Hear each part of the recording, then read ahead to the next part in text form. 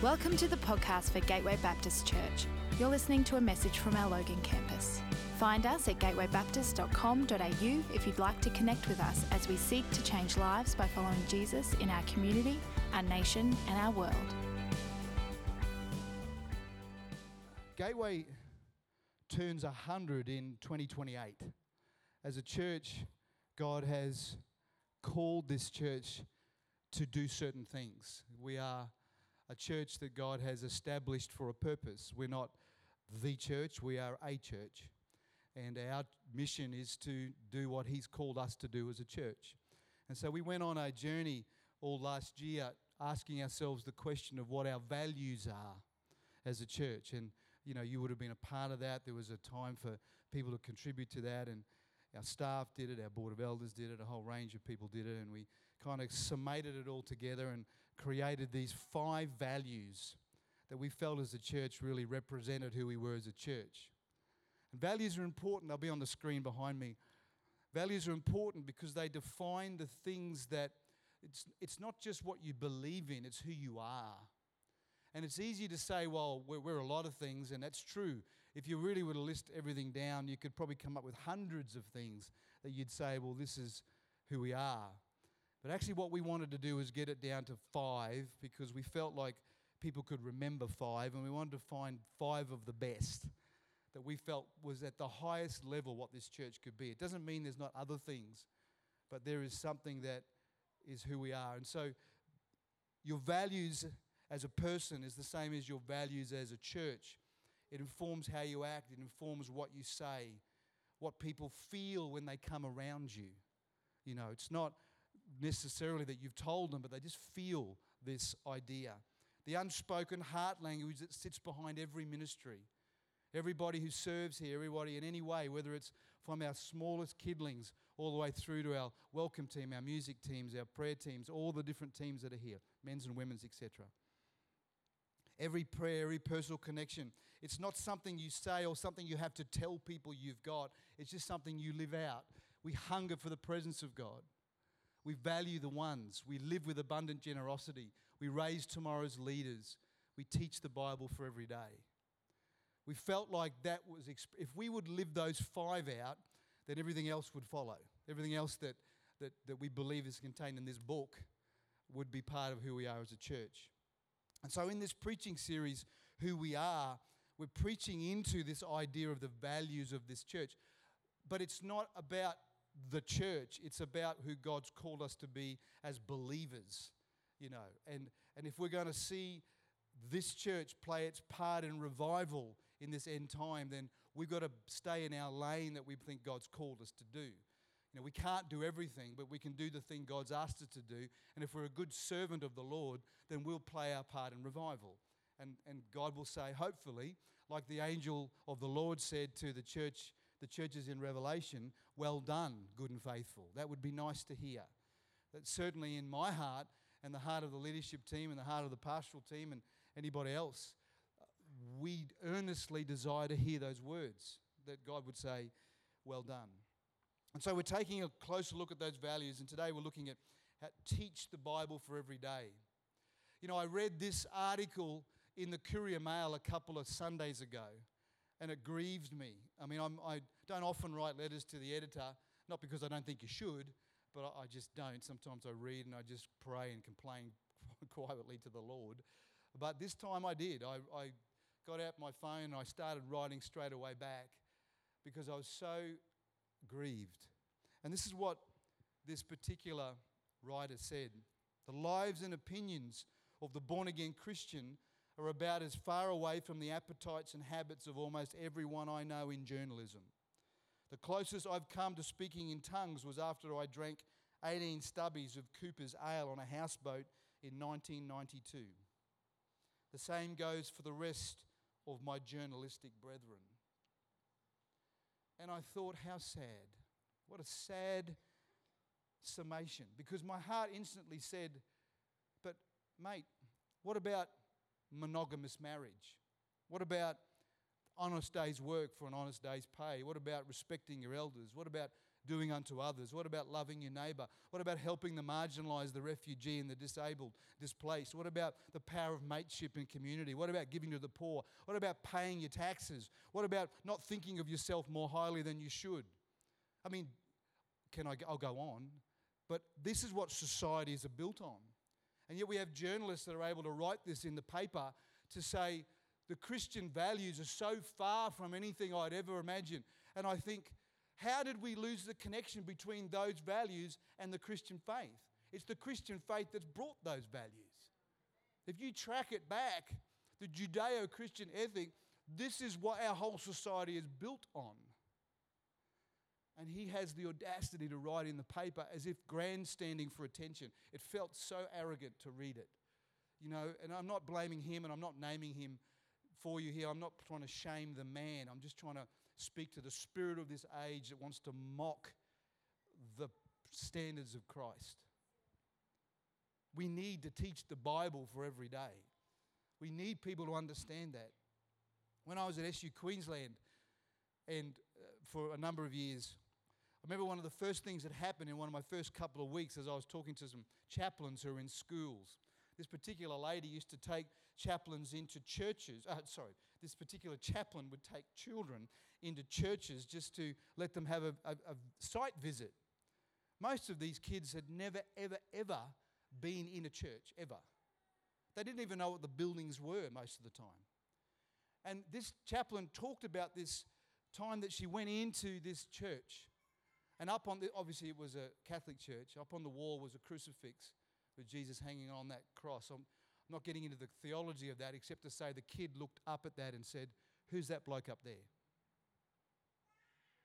Couldn't even tell you the story of the cross.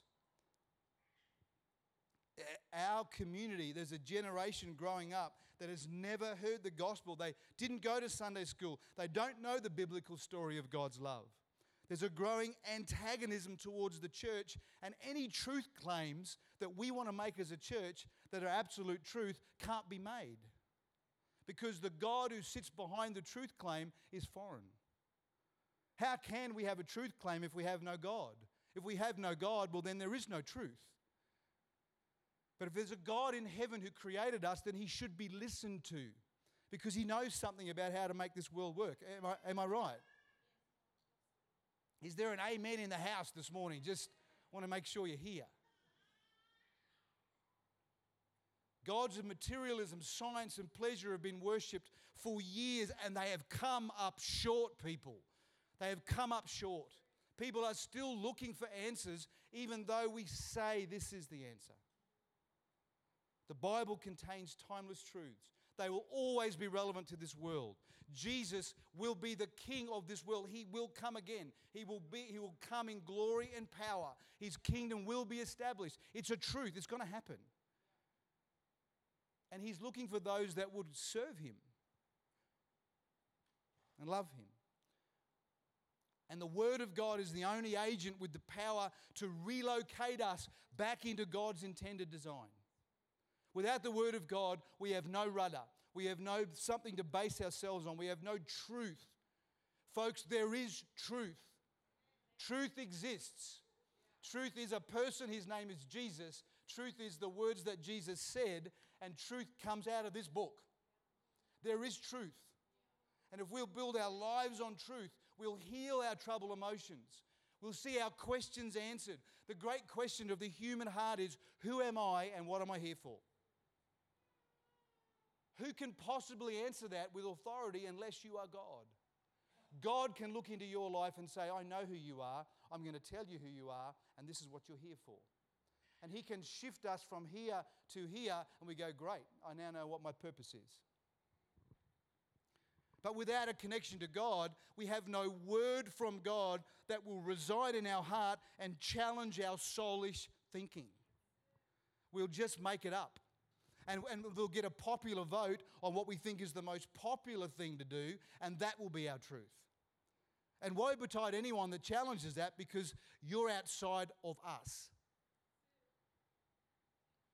Folks, we're going to live in a society where the Word of God is going to feel like the outsider if it doesn't already.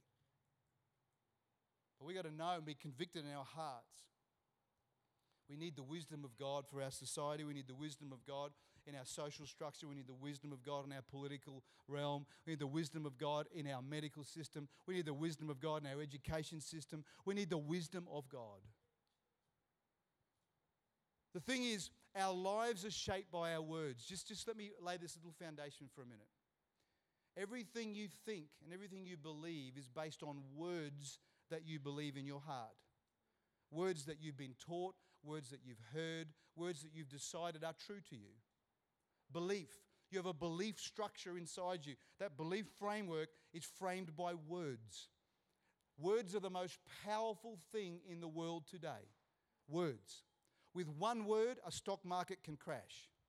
With one word, or one word that isn't listened to, planes fall out of the sky. With one word, political parties come down. With a set of words, one country invades another country. Words. Words, words, words. They're the most powerful agent in the world. Not missiles, not pandemics. Words. Words. Words put hope in people's hearts or steal them. Words. So it's no wonder that God's ways are captured in His words. God's ways and His words are the same thing. God commits Himself to words. It's part of the great humility of God. God is eternal. God is infinite. He was before. He will be afterwards. He's no man's debtor. God is God. God. And we have no power to stand against a holy God other than He gives it to us. We have to be really clear about that. God is God. Not to be trifled with. Ultimately, the judge of this world. Ultimately. Right now, not the judge of this world, but ultimately the judge of this world.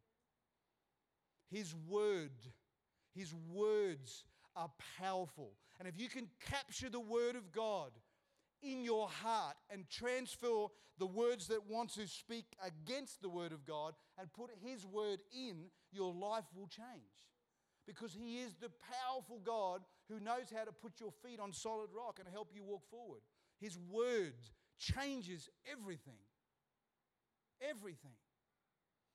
And see, when we lose the belief in that, we go looking for other things as our solutions. What's this philosophy got for me? And what did this guy say over here? And, let me read this wonderful positive statement and stick it on the back of my toilet door. It'll help me every morning. Well, maybe it will, but the most powerful word will be the word from God. Because when God speaks to you, and you know God has spoken to you, there is a resolute promise that you will never lose now. Never. Never. God's promise will not fail you. And you know why it works? It's because there's two things. The Bible talks about this in Hebrews, and I don't have the scripture at the back. Sorry, guys, I'm way off script. He who comes to God must believe that He is, and that He is a rewarder of those that diligently seek Him.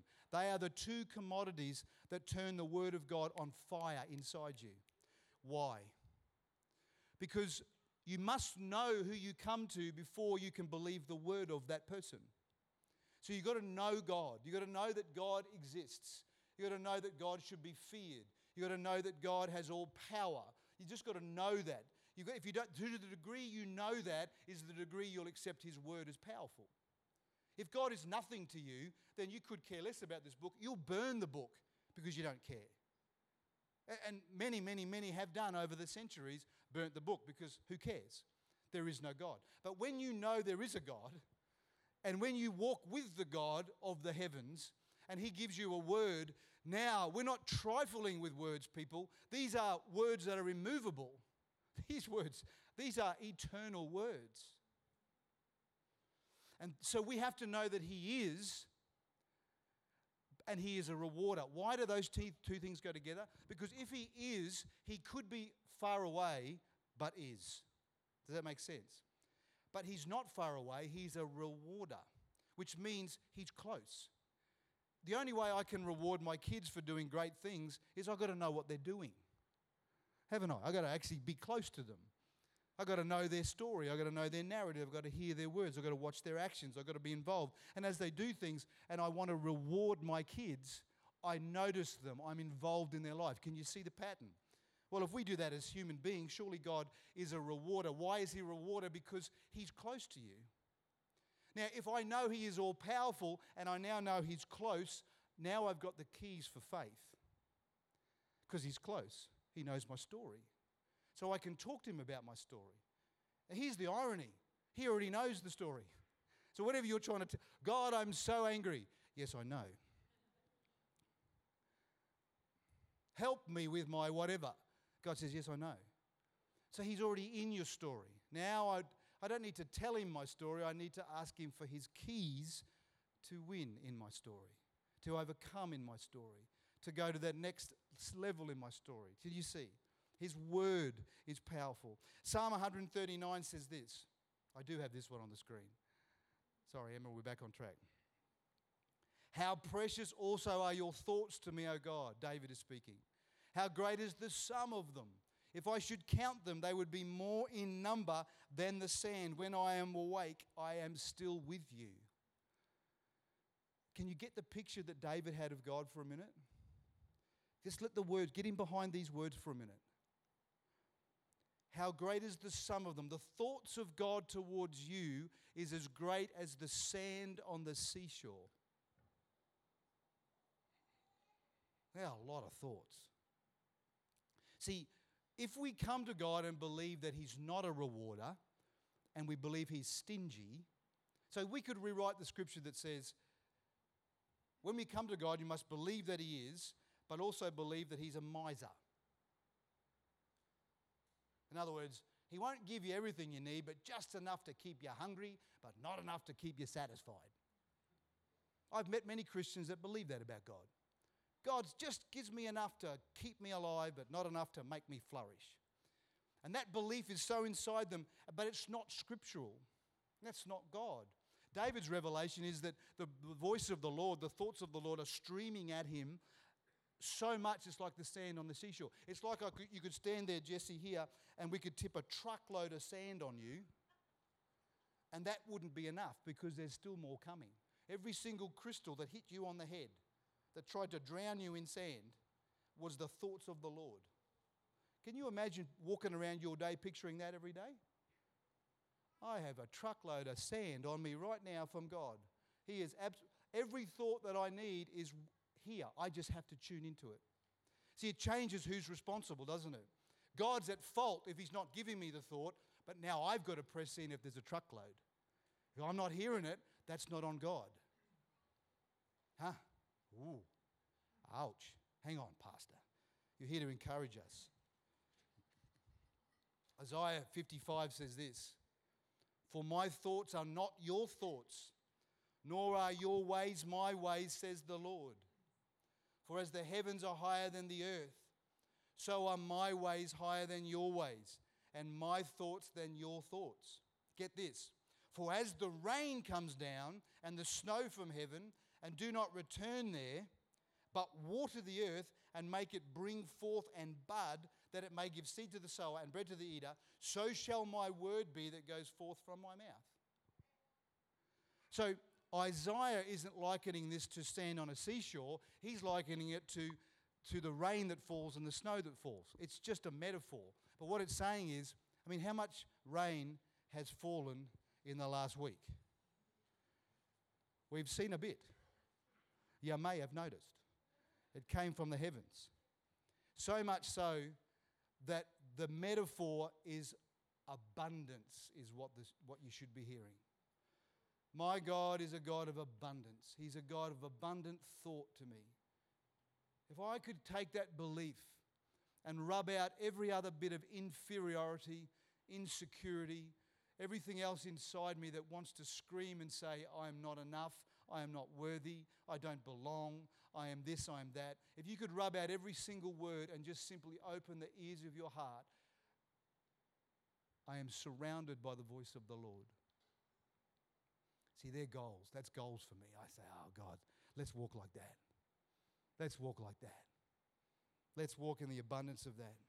We enter into agreement with God when we surrender to the ultimate authority of His words in our life. I think we need a church, not just this church, but across the world, that, particularly in the West, that will begin to surrender again to the word of the Lord and trust His word.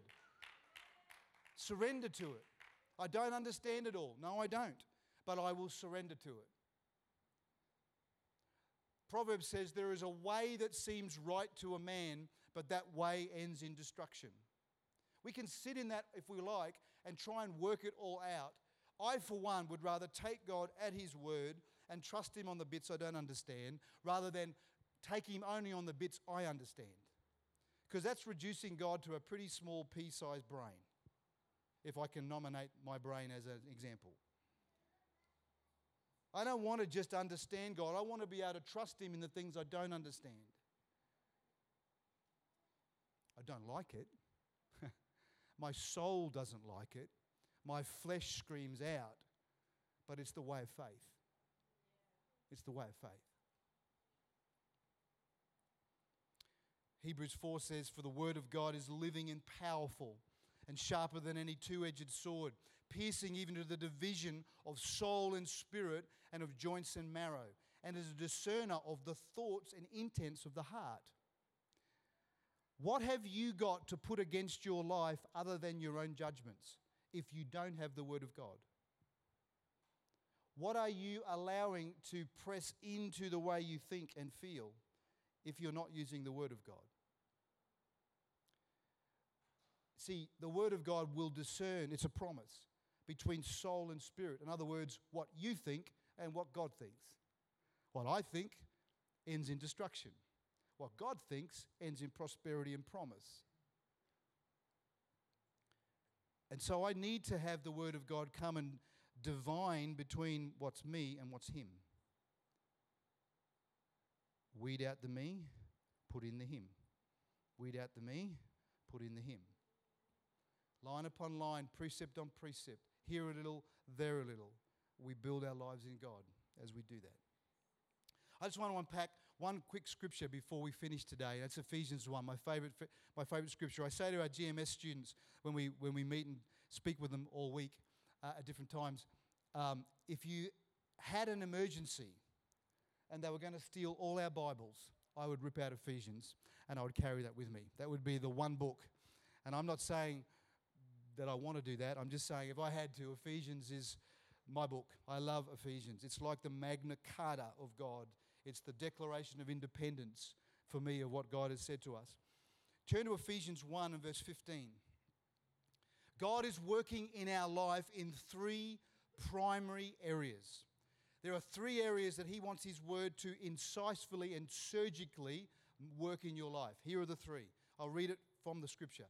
"Therefore I also," Paul is speaking, "after I heard of your faith in the Lord Jesus and your love for all the saints, do not cease to give thanks for you, making mention of you in my prayers, that the God of our Lord Jesus Christ, the Father of glory, may give to you the spirit of wisdom and revelation in the knowledge of Him, the eyes of your understanding being enlightened."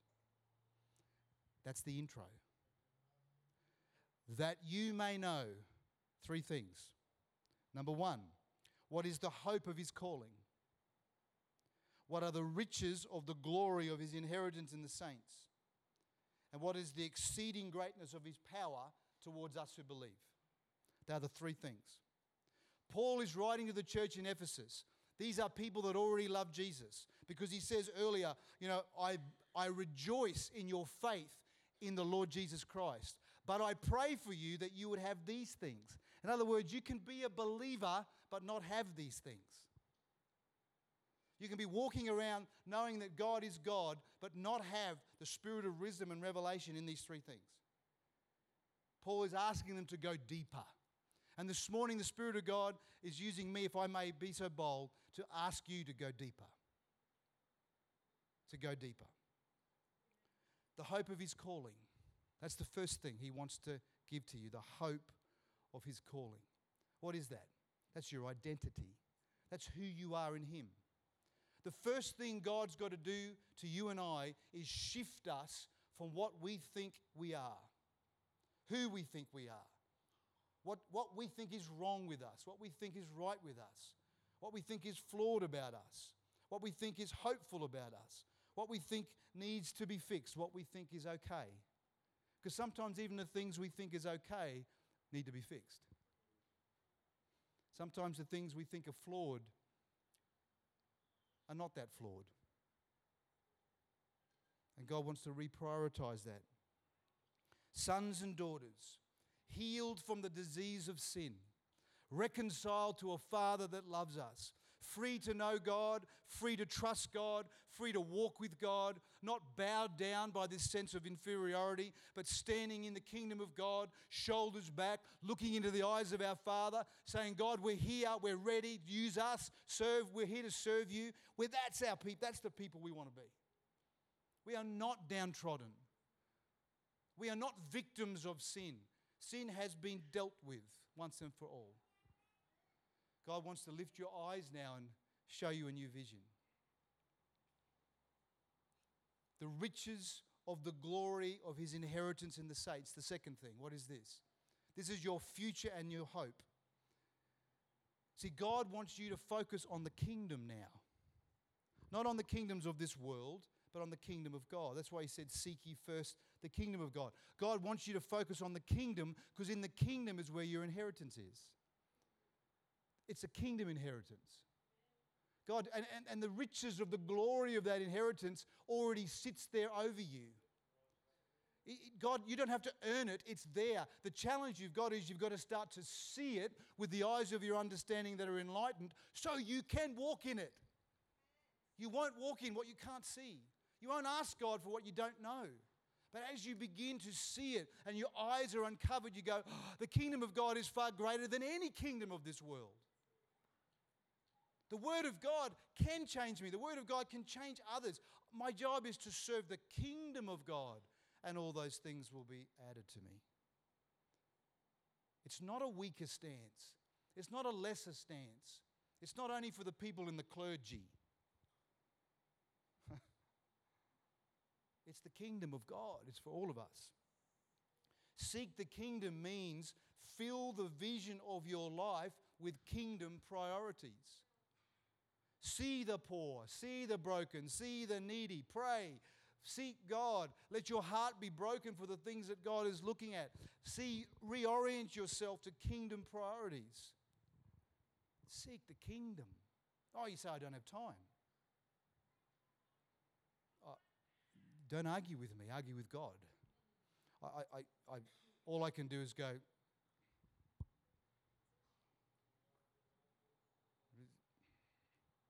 and finally, the exceeding greatness of his power. Oh. So he wants to change your identity. He wants to set your future vision on the kingdom. And then he wants to let you know how much power is in that kingdom for you to walk in, for you to know, for you to experience. The power to be changed, but the power to be a change agent. The power to walk in the miracle. What is the first thing that Peter and John did after they stood up and declared the gospel in Jerusalem and 3,000 people got free? What was the very next thing they did? They walked past the gate beautiful and the lame man who had been there 40 years. And the Bible said he was an old man, for he was 40 years of age. I find that offensive. And they walked past him and they said, silver and gold have we none, but such as we have. See, such as we have. Such as we have. Why? They had a revelation of the exceeding greatness of his power towards them who believe. They're not saying, oh, quick, Jesus, come back, stand here. You missed one. No, they said, this is our job now. Let me show you something I just saw this week. It just changed my life. I've seen this scripture forever. Luke 24:49 says, this was Jesus giving commandment to the church before the book of Acts took place. He said to them, behold, I send the promise of my Father upon you, but tarry in the city of Jerusalem until you are endued with power from on high. Here's the thing. In the Greek, I've never read this in the Greek before. It actually says this, behold, I am sending the promise of the Father that's on me to you. Just hear this. Behold, I am sending the promise of the Father that's on me to you. That's what it actually says in the Greek. That's what Jesus was saying. What was the promise of the Father that was on Jesus? Well, it's Isaiah 61. The Spirit of the Lord is upon me, because He anointed me to preach the gospel, good tidings to the poor, to heal the brokenhearted, to proclaim liberty to the captives, the opening of the prison to those who are bound, to proclaim the acceptable year of the Lord, the day of vengeance of our God, to comfort all those who mourn, to console those who mourn in Zion, to give them beauty for ashes and oil of joy for mourning. Is it no wonder that Peter and John, when they walked past the gate beautiful, said, here's a candidate for the kingdom. He's lame. Let me check in my Bible. Does lameness exist in the kingdom? No. I don't have silver and gold, but I have an understanding that you can now enter the kingdom. In Jesus' name, rise up. In Jesus' name, rise up. In Jesus' name, rise up. He took him by the hand. 5,000 more people got added to the church. The church growth is really not that complicated. We don't need too many seminars, really. We probably just need to demonstrate the kingdom. Let me just close on this. Paul declared in Romans 1, I am not ashamed of the gospel of Christ, for it is the power of God to salvation for everyone who believes. I am not ashamed of the gospel of Christ, for it is the power of God to salvation for everyone who believes. I believe in my heart that if people really, really knew the gospel of Jesus, they would grab it. But they just haven't seen it yet. My man who wrote in the Courier Mail, who wrote that stuff that just grieves my heart. My heart for him, my prayer for him has been, God, we just need to show him the gospel. If he really saw the gospel, he wouldn't say that. He wouldn't say that. He wouldn't even write that. He'd say, people, this is the greatest message in the world, get some. He might say it a little bit nicer than that, actually. He's a journalist.